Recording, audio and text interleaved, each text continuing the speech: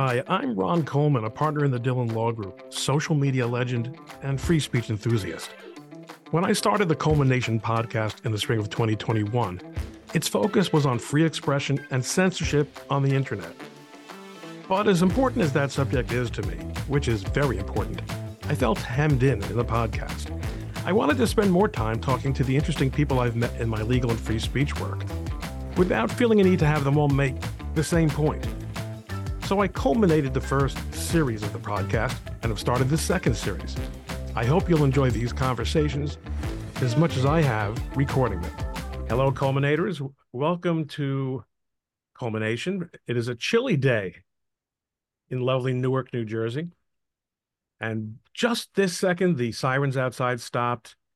The peace officers have achieved whatever their goal was. And, you know, that's the great thing about living in the Northeast, is that you have so much comfort knowing that there are so many fine agencies of the state just tucking things away. But maybe our guest today will have something to say about that. He's Jeffrey A. Tucker, president of the Brownstone Institute, all kinds of academic stuff. He hangs out with the libertarians. I suspect him as one myself.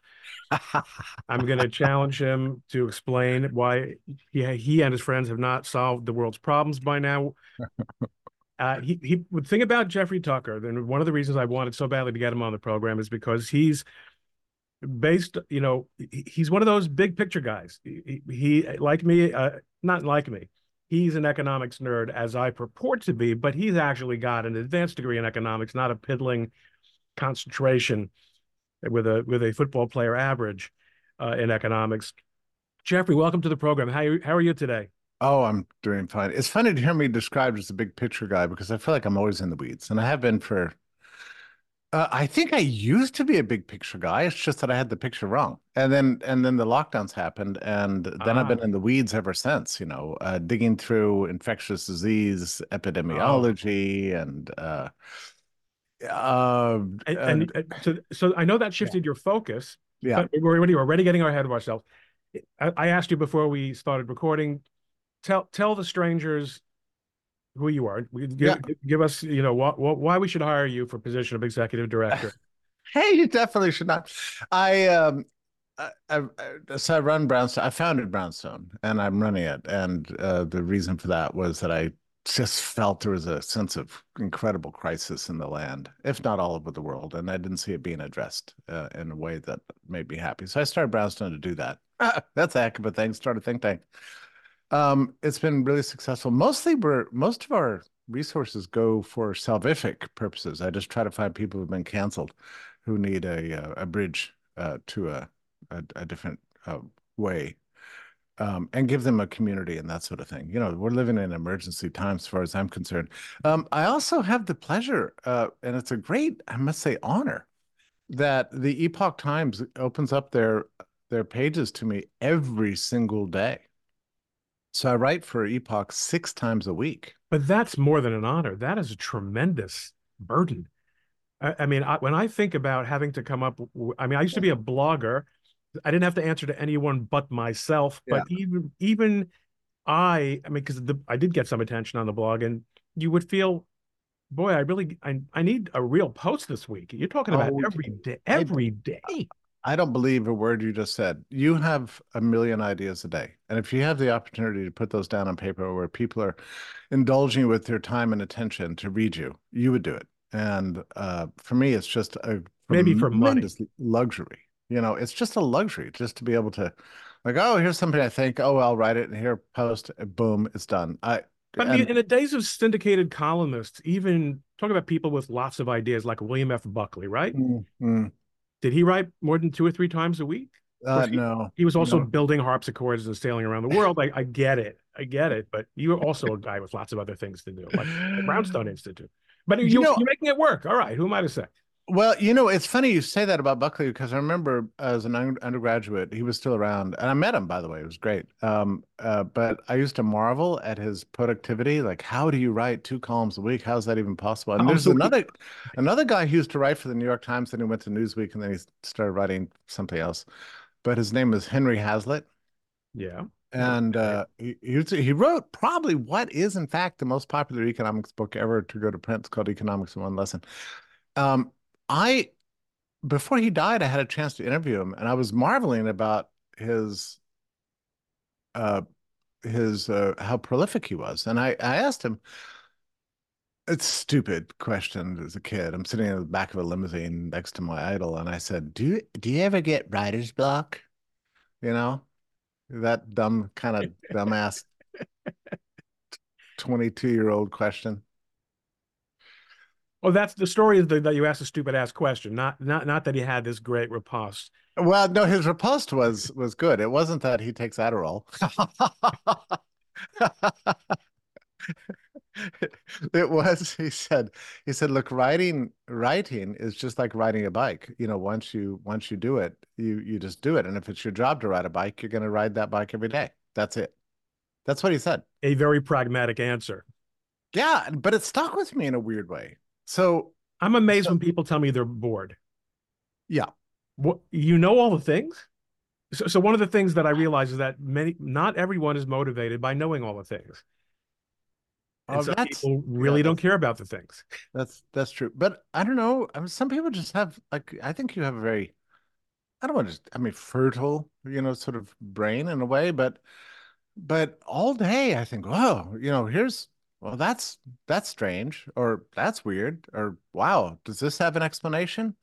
How did this happen to come about? Why is this happening? And then I quickly develop a theory to solve my problem, right? It was like, here's a problem. Oh, here's my sort of answer. Oh, that's an article. Boom. And then I just move on like that, I just roll through reality as I see it. I was reading, I often keep, especially when I'm reading Ian Fleming novels, Ah, who he was so erudite and yeah, worldly, yeah, but he really lived in a time and place that I am not so well plugged into. And he uses a lot of terms that I don't know the meaning of. So I keep my phone right next to me and I quickly look up. Of course, I forget it immediately, but I look up so I understand what he's talking about. And then you find yourself on these daisy chain journeys through Wikipedia, yeah, and you're all of a sudden you're with a gangster, and then you're seeing people you're related to, or I mean, it's the there's so much going on. Obviously, you get what I'm talking about. yeah. Economics, we both agree, I think, is a great paradigm. It's not the answer to questions, Nope. but it's a paradigm Yes. to understanding problems. Wouldn't you Yes. agree? Yeah. No, I agree with everything you just said. I mean, every field of study can be focused on to the exclusion of everything else and end up in nonsense. Uh, and that's true for everything: infectious disease, economics, political science, psychology, you name it. Um, so you need a kind of broad perspective, but then you also need a specialization. And also, you probably shouldn't write about things you haven't at least developed some, depth of familiarity. I mean, some familiarity with it that reflects some competence.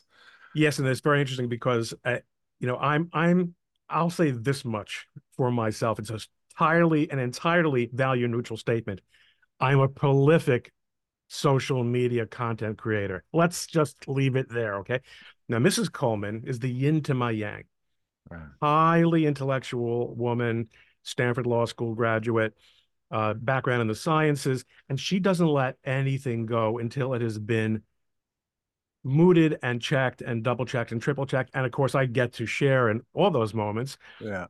But I see how a truly, truly thorough person takes responsibility, and she will not write about something that she can't absolutely get her arms around. I agree with this so much. I'm like, I feel very uncomfortable writing things about where I have some sense that I'm faking it. Like I don't do that well. So I tend to want to be not that I'm correct about everything, but I want to be sure of my sureness, at least within myself, that So what I'm six days saying. a 6 days a week of Yeah, reasonably sure about what you're writing about me, yeah. that's a decently deep well. Well, And I you never you got want the to. seventh day to fill it back up. I never want to fake it. This is what these plagiarism scandals just outrage me, really. I mean, I'm just appalled by it because, so it's not so much that, this gay person took somebody else's words and made them her own. It's like, okay, that's sort of word theft. Okay, but that's not the real problem. The real problem is faking it. She pretended to know somebody she didn't know. I don't understand how a person can go through life enjoying something that is not rightfully his. Now, if your Yeah. mom or dad or God gives you a gift, okay. I listen, I do. Do I enjoy being incredibly good looking? I didn't earn it in any way. Okay. But that's how God wanted me to succeed on the internet, by being, a cheesecake. Okay, I get that. But but like the whole thing with the men competing in women's sports, how, I don't. how are you proud of that? Yeah, I, You I, How are I you don't, proud of that? I don't I get do it. not get it. I don't get it. But apparently we have a whole class of people that are sitting at the commanding heights of our society that are kind of ruling the public mind in some way. We're very happy with this. They think it's the rule of the game. It's just to pretend to know things they don't know. And I find this just appalling. The New York Times ran an article about the Harvard Cancer Institute thing Yes. that's going on right now, where there's Imagine how 58. bad it got that the Times had to finally acknowledge. I know, and I don't know if you looked at their story, but there are 58 papers in question at least. That's just what they found. But So, it's only a cancer treatment. It's not like it has any effect on anyone's life. but the example they gave, and you nailed it with your comment about the New York Times. If anything, they downplayed it, but they did give an example. But the example they gave had 9 panels, so it was 3 stages of 3 experiments.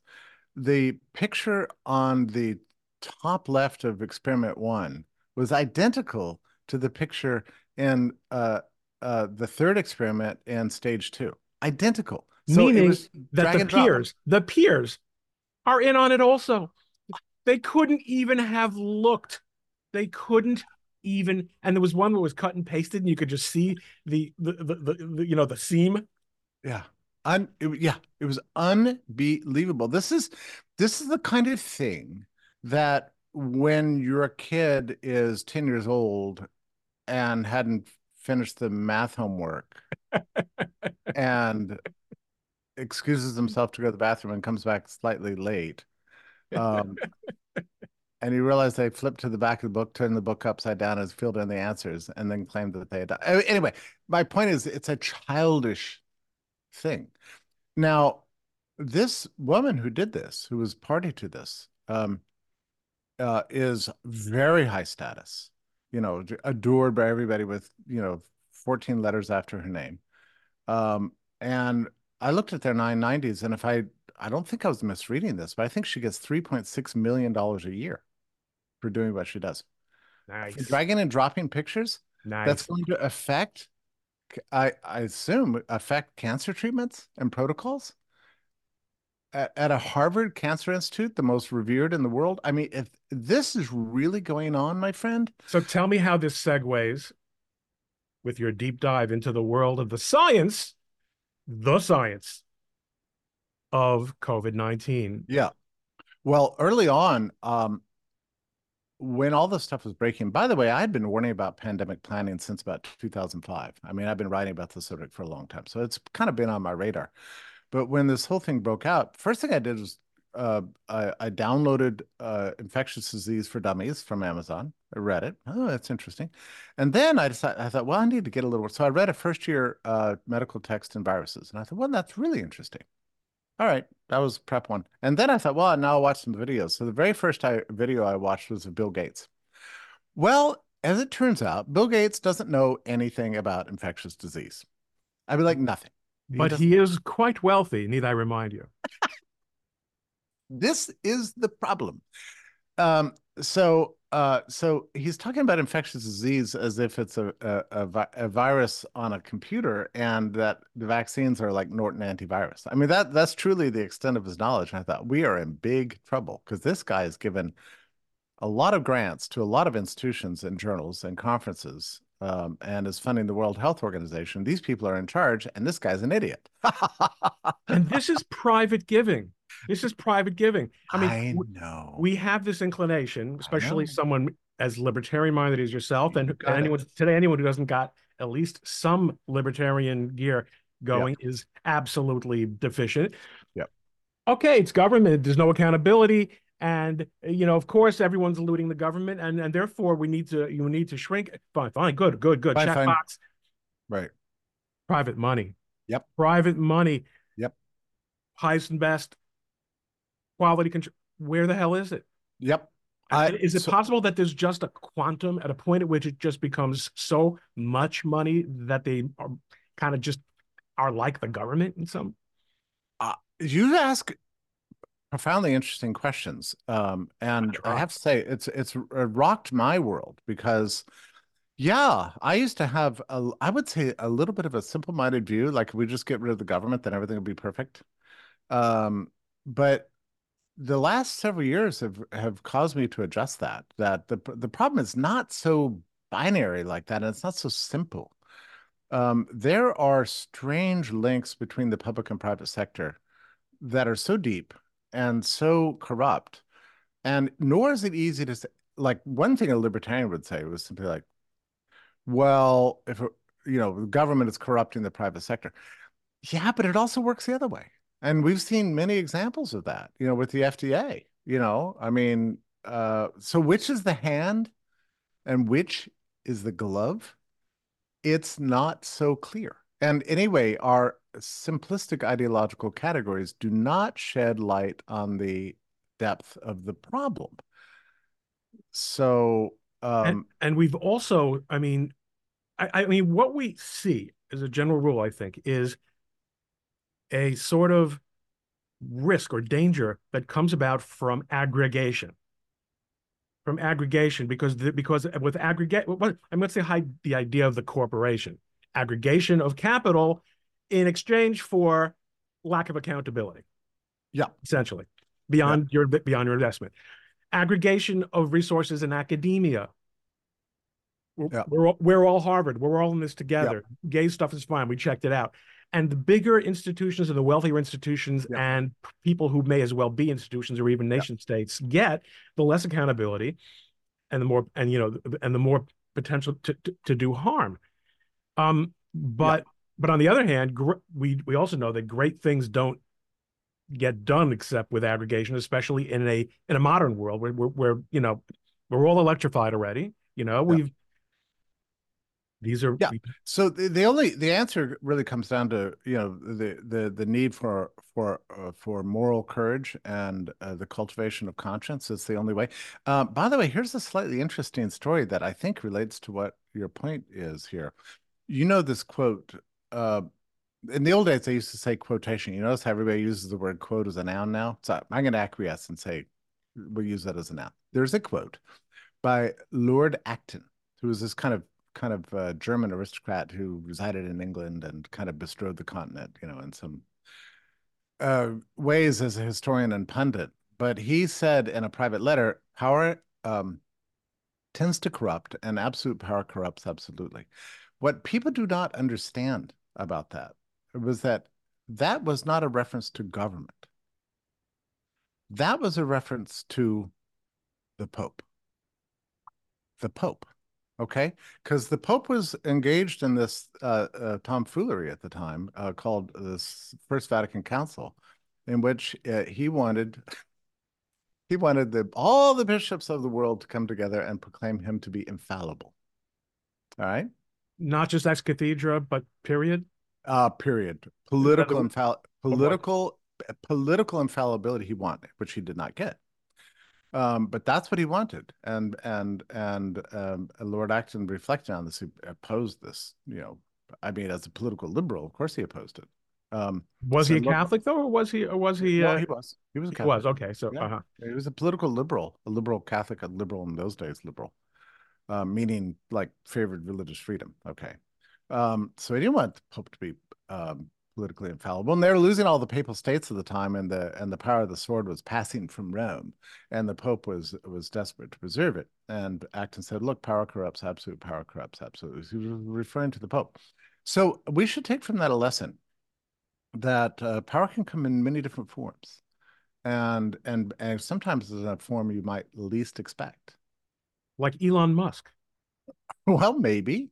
I mean, I mean, this is an extraordinary thing because you have this amazing tendency towards aggregation and towards uh, agglomeration of all these aggregates into one big bad thing that seems to, all your fever dreams, Yeah.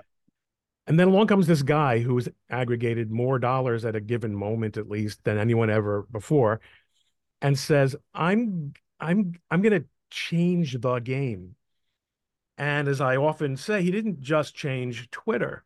By changing Twitter, he changed everything Yeah. because now there was a meaningful platform to which all the other censors, and you talked about cancellation early on, had to now respond. There was, and even YouTube is relatively more free than it was two It's years ago. less bad than it used to be. I think that's right. That's probably true for LinkedIn, and I don't think I'm not sure about Facebook.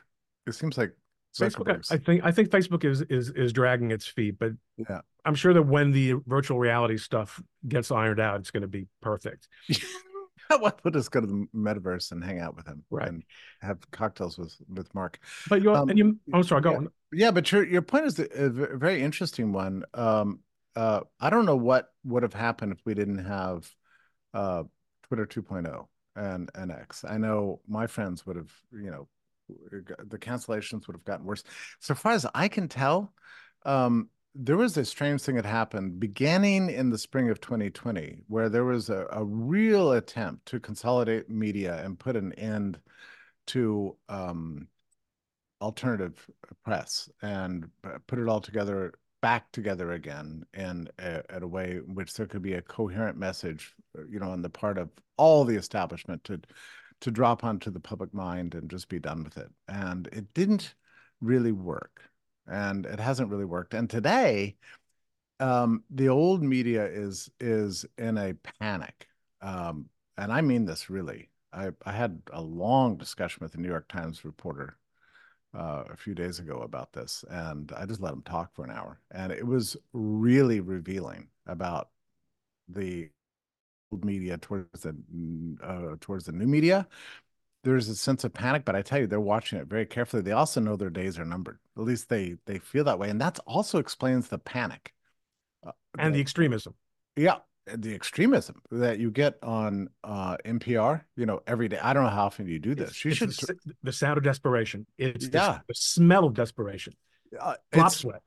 bizarre. I mean, I turn it on every once in a while when I've got a short trip in the car, and I turn it on, and it doesn't matter what time of the day. You're going to hear some insane things. And you can't last more than a few minutes because you got for what I'm paying for this lease, I'm going to put my fist through yet another screen. I'm not going to do that.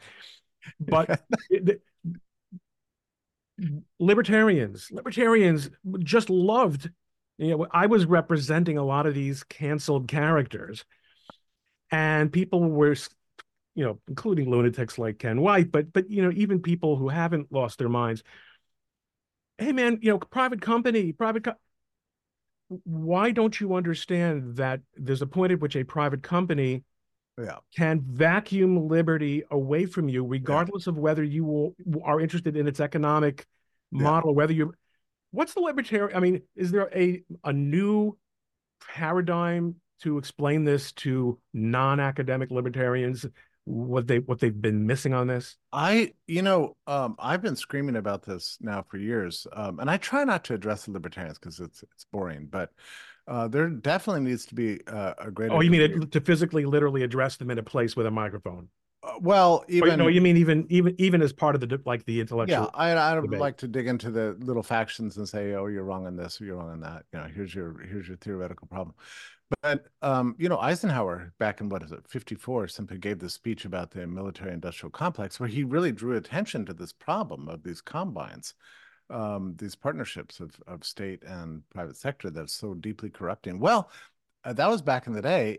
Well, the that exact model has come home and affected all of our lives now. It's affected the way our phones operate and the news we read Not and to mention the entire secret service aspect, all all the intelligence services, which I also deeply distrusted, Yeah. but not deeply enough to actually scotch him because Yeah. he loved that U2 data. Yeah. Yeah. The data is itself the data mining and, the marketing of our lives in the form of big data sets, being sold to government and then governments, sharing them with other private. Like, this is going on. There's nothing we can do to stop it, but it's going on right now, and it's deeply corrupting and very scary, and But it's you've affecting got our a think lives. tank. Yeah. You've got a think tank. So obviously you're thinking of ways to stop it, right? Doing our best. First of all, we have a major obligation to document what's happening, and that the mainstream media is not doing. So we're really deep into all these things. Every day we get more FOIA requests coming out. Um, uh, Do you know and Adam Townsend? Are you familiar with his work at all? yeah, yeah, He has been keeping a sort of massive diary on what you seem to be talking about the same, like all these things that are going on. I'm going to yeah, connect you guys because I think you might have a very yeah. interesting I would like conversation with that. him. It's hard to keep up with all the details, but like yesterday, there's an organization called U.S. Right to Know, and they did another dump of FOIA requests on this thing called CISA, which stands for Cyber Security Information Security Agency. Agency, right? Yeah, which was started in 2018. Now, their fingerprints are all over everything of our times. Okay, so I don't. I mean, maybe Congress authorized them at some point, but they're What's the operating difference? on What's the difference? the We are in the yeah, post-legislative era.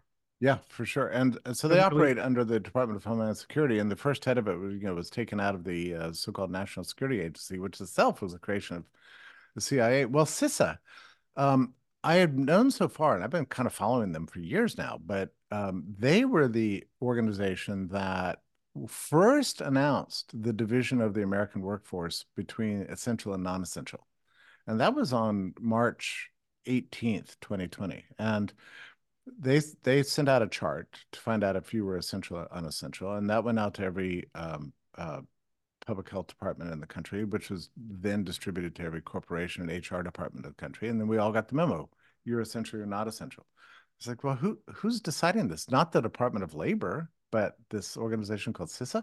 And then it turned out that CISA had its hands all over the censorship, and they were actively saying which accounts Twitter should be amplifying, which ones they should suppress, and doing this while all social media companies. Well, U.S. Right to Know yesterday reveals a whole series of documents of weird implications. They were all over the issue So, of election right. fraud. Yep. Yep. An incredible thread yesterday that some people put out. Yeah. So now here you have CISA handling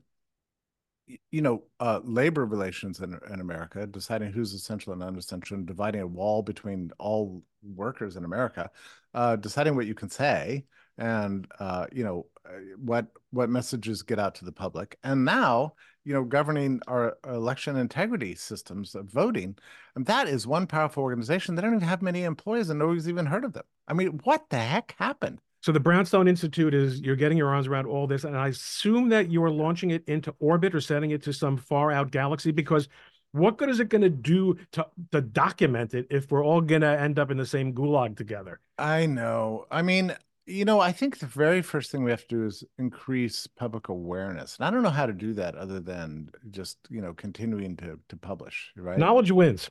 I Yeah. mean, people said to me that even during the darkest days of Twitter censorship, um, why are we bothering? And the answer is because Yeah. we can, and we Yeah. must.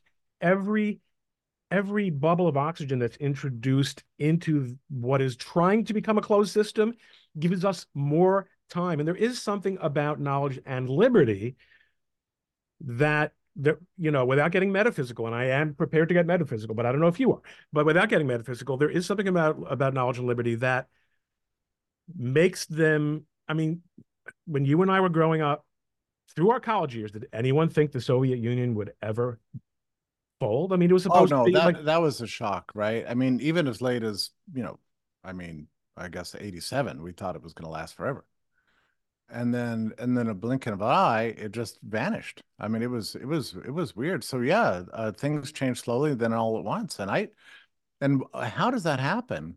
And it really comes down to the power of ideas, which is not appreciated in many ways. And just very quickly to explain this, like if I have this coffee cup, you can't have this coffee cup, even if you're. I mean, if you came here, you could grab it from me, then I wouldn't have it, right? That's I think I'm bigger than you, and now we've learned from our discussion with Dave Rubin, I'm older than you. So but physical properties like this, it's got limits. But you can mutate these ideas. The ideas are mutable and infinitely shareable. So it's like the creation of an idea is like creating an infinitely shareable piece of property. And they enter into everybody's brains. You can take my ideas and not take them from me. That's magic. That's beautiful. And ideas are what shape the world. I mean, the things we do, the choices we make, for whom we vote, the way we think about the world, they all stem from the things we believe, and the things we believe are influenced by what we read and those ideas to which we're exposed. And that's really the essential desiderata of history itself. It's not like Hegel said that there's some sort of gods of history that are scripting everything out, and we're all just along for the ride, like at an amusement park. then you're in Marx's back pocket for the rest of that ride Yeah. because those are the historical forces that more people who want your coffee cup are interested in than the ones Yeah, who have coffee cups. and Marx was a bit of a huckster in a way because he came up with this cockamamie idea of how the history should run, and then people said, "Yeah, but how are you going to make that happen?" And so he dug around and found this guy named Hegel who said, "Oh, everything is inevitable." And he said, "Well, look, I'm a Hegelian. But the triumph of my ideas is inevitable." History. It's baked into, people are like, oh, well, that's very interesting. Fascinating that you can see this and nobody else can. That's that's a weird subsidy that you're giving your ideological fanaticism just to announce that it's going to happen At least regardless. people of faith acknowledge that there is a faith component to our eschatology, and that Yeah. listen, you don't have to believe it. We've got the Torah. You don't find that to be appealing. You don't like the Bible or the Quran. All right, fine, fine. Then we'll deal with with graphs. But he's saying I don't even want to see graphs. You're going Yeah. to tell me supply and demand, they're irrelevant. I'm going to tell you forces of history, man. And Forces if you of history. and if you disagree with me, that makes you a reactionary. So yeah, it was all kind of a racket from the 1850s or whenever he started doing this stuff all the way up to the present. But they're still doing it. And this is what NPR is doing. And this is why you get so much anger and strange fanatical hatred and psychopathology masquerading as punditry in places like the New York Times and NPR, because they're mad that the world has not conformed to where they want it to be. So then now they're just, they're happy to blow it up. I mean, that's essentially it, I think. Yeah, I mean, we have sort of reached a nihilistic tipping point, haven't we? There's this idea that Palestine, therefore you're not going to work today. Yeah, that's right. That's right. Carbon emissions, therefore there's not going to be art. I mean, and it's an infantilization Yeah. of exactly that phenomenon you just said. Oh, Yeah. ideas. Well, our ideas aren't working out, and therefore we're gonna all have temper tantrums. Yeah, that's right. Well, and part of this was subsidized by the fantasy world that was created by lockdowns, right? I mean, so it's like, oh, here's some great news. You can just wake up, you can shower or not shower, dress up or not, just wear your pajamas all day, and then you're gonna get the same salary and sit at home. You'll be You more don't need, productive. You'll be more productive, not yeah, less. and the money you're actually gonna get more money than ever. And you don't have to deal with colleagues. You don't have to deal with HR. You don't have to deal with backstabbing fellow employees. You just sit at home and luxuriate in a hot bath. And one of the best-selling items during this whole period of lockdown was a thing on Amazon called a mouse jiggler. And it was a huge seller. And it's a thing you attach to your computer that makes your computer continue to stay alive. And so that it produces a green button on your Slack channel or whatever, so your boss thinks you're working. Oh, is that what it is? So this spoiled people into thinking that, I mean, look, it made people had aimless lives going into lockdown anyway. And they thought, well, this is great. Now I can live an aimless life and be paid for it. So to work is what we're supposed to do. I mean, you can read this in Genesis, right? So God just says, okay, now you have to toil, and eh, that's what you do. You come of age, and then you work, and then you die, and that's just sort of and you find fulfillment in that, right? And Through even Marx would agree. Yeah, That's your basic utile, your basic measure of utility in the world is labor. yeah. Yeah, that's right. And That's a good and thing. yeah, that's who you are. That's what you do. That's your vocation in life. You got to figure it out. And so a whole generation now came to believe that they didn't have to do that, and they're annoyed by it. You can look at TikTok now. All these videos. Why do I have to go to work? This is terrible. Well, sorry, working is just part of life. It's part of bettering your world and the world around you, and that's just So at Brownstone, what's the soft spot? Like what is it you guys are thinking the is the area of endeavor, whether it's intellectual or otherwise, where we're most likely to be able to scan yeah. toward history and do more than yell stop. Um, so I don't know the answer to that question, but I tell you what, I've got three working groups right now, and I'll tell you the subjects that we're working on most in a most focused way. The first one is on pandemic planning. So this is very important because there's a gigantic industry worth several trillion dollars probably spread all over the world that is plotting to use the next pandemic to do something very similar to us that they did last time, lockdowns and But better. mandates. Yeah, all these kind of things. Yeah, but better, of course, with a better vaccine, of course. And and it turns out this whole industry, I feel like I'm giving away the punchline here, but it's a racket. Um, Actually, pandemics have been on the decline since World War II, if not before, actually for a better part of a century. We wash our And hands now.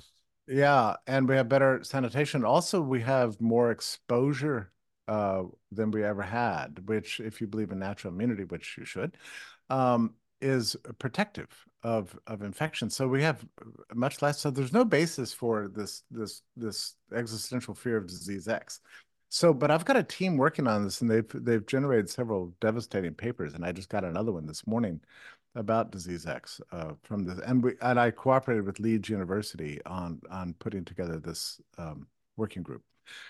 A So I'm really university in the Western world was allowed to ask questions like this. In the UK, much less. so you're a very sharp guy.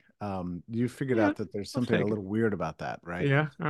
And I thought there was something weird about that too. So I was a little reluctant to do it because, at first you think, oh, I'll have a university association. That will make me prestigious. But then you realize, What's well, what that's gives you?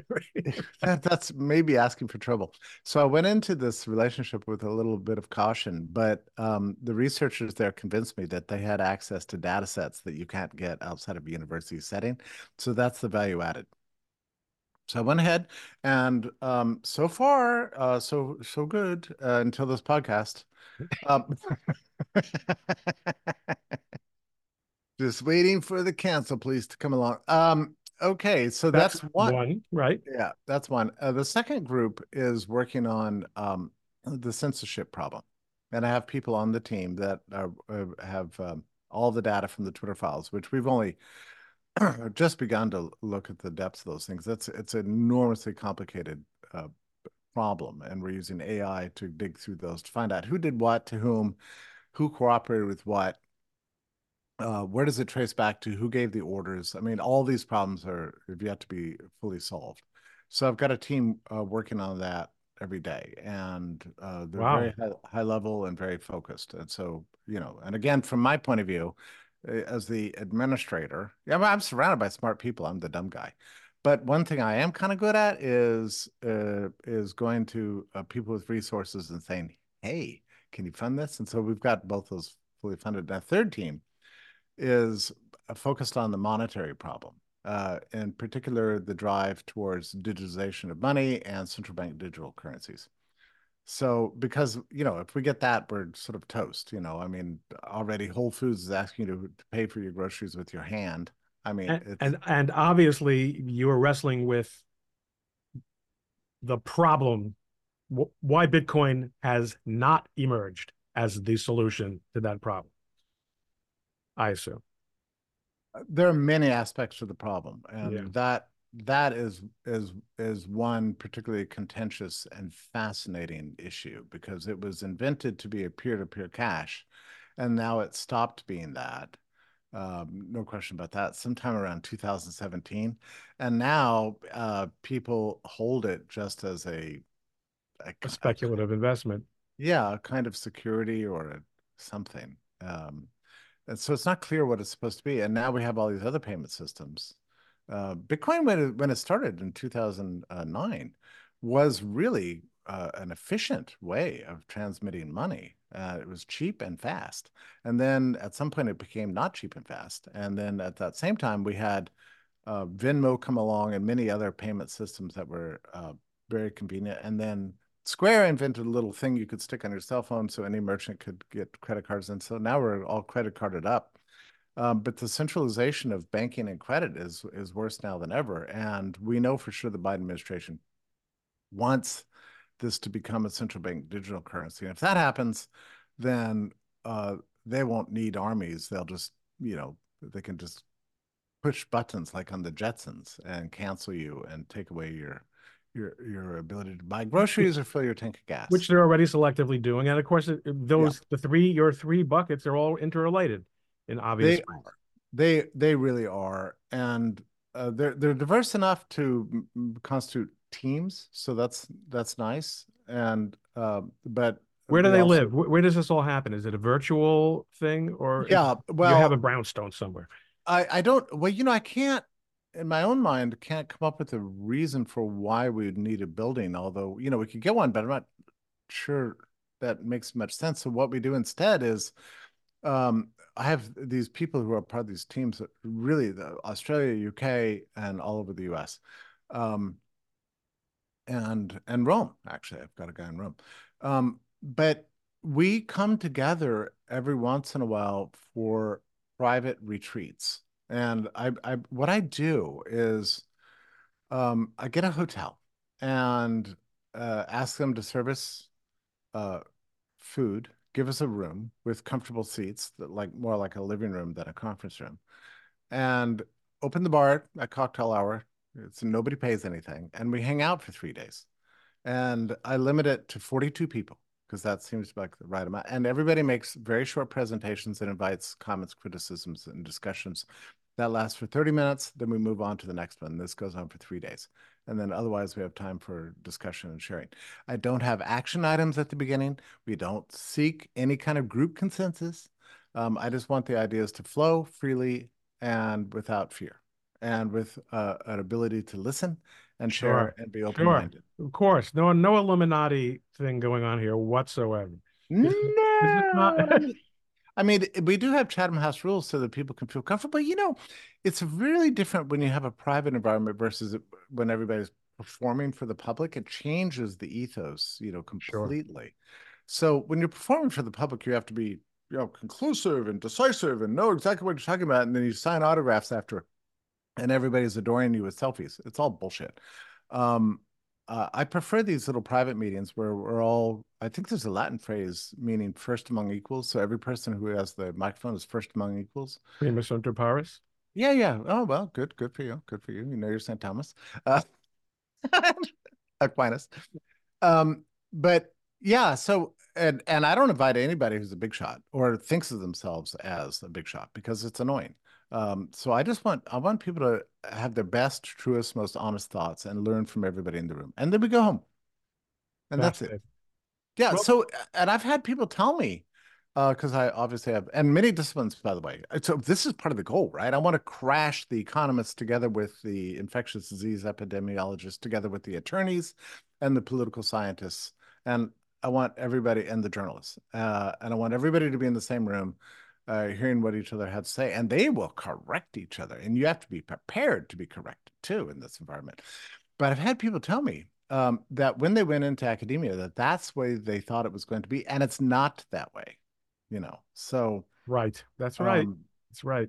So my own imagination is very much animated by a kind of Victorian nostalgiaism that I've invented for myself in my own mind. And it extended from a trip I took to Salamanca, Spain, many years ago. And I saw the grave of Victoria, the great international law theorist. And he's a tiny little man. But, all the great second and third generation of scholastic thinkers lived there. And they generated a whole body of ideas from law to economics to, just everything you could imagine, very high level. And it was kind of the birth of modernity in some ways, coming out of that academic environment. But I could just kind of went from room to room, and I just recreated an environment in my mind uh, that was idealized maybe, and of an intellectual community that was serious and principled and deeply knowledgeable, but also open and willing to teach and willing to learn everybody. And Fascinating.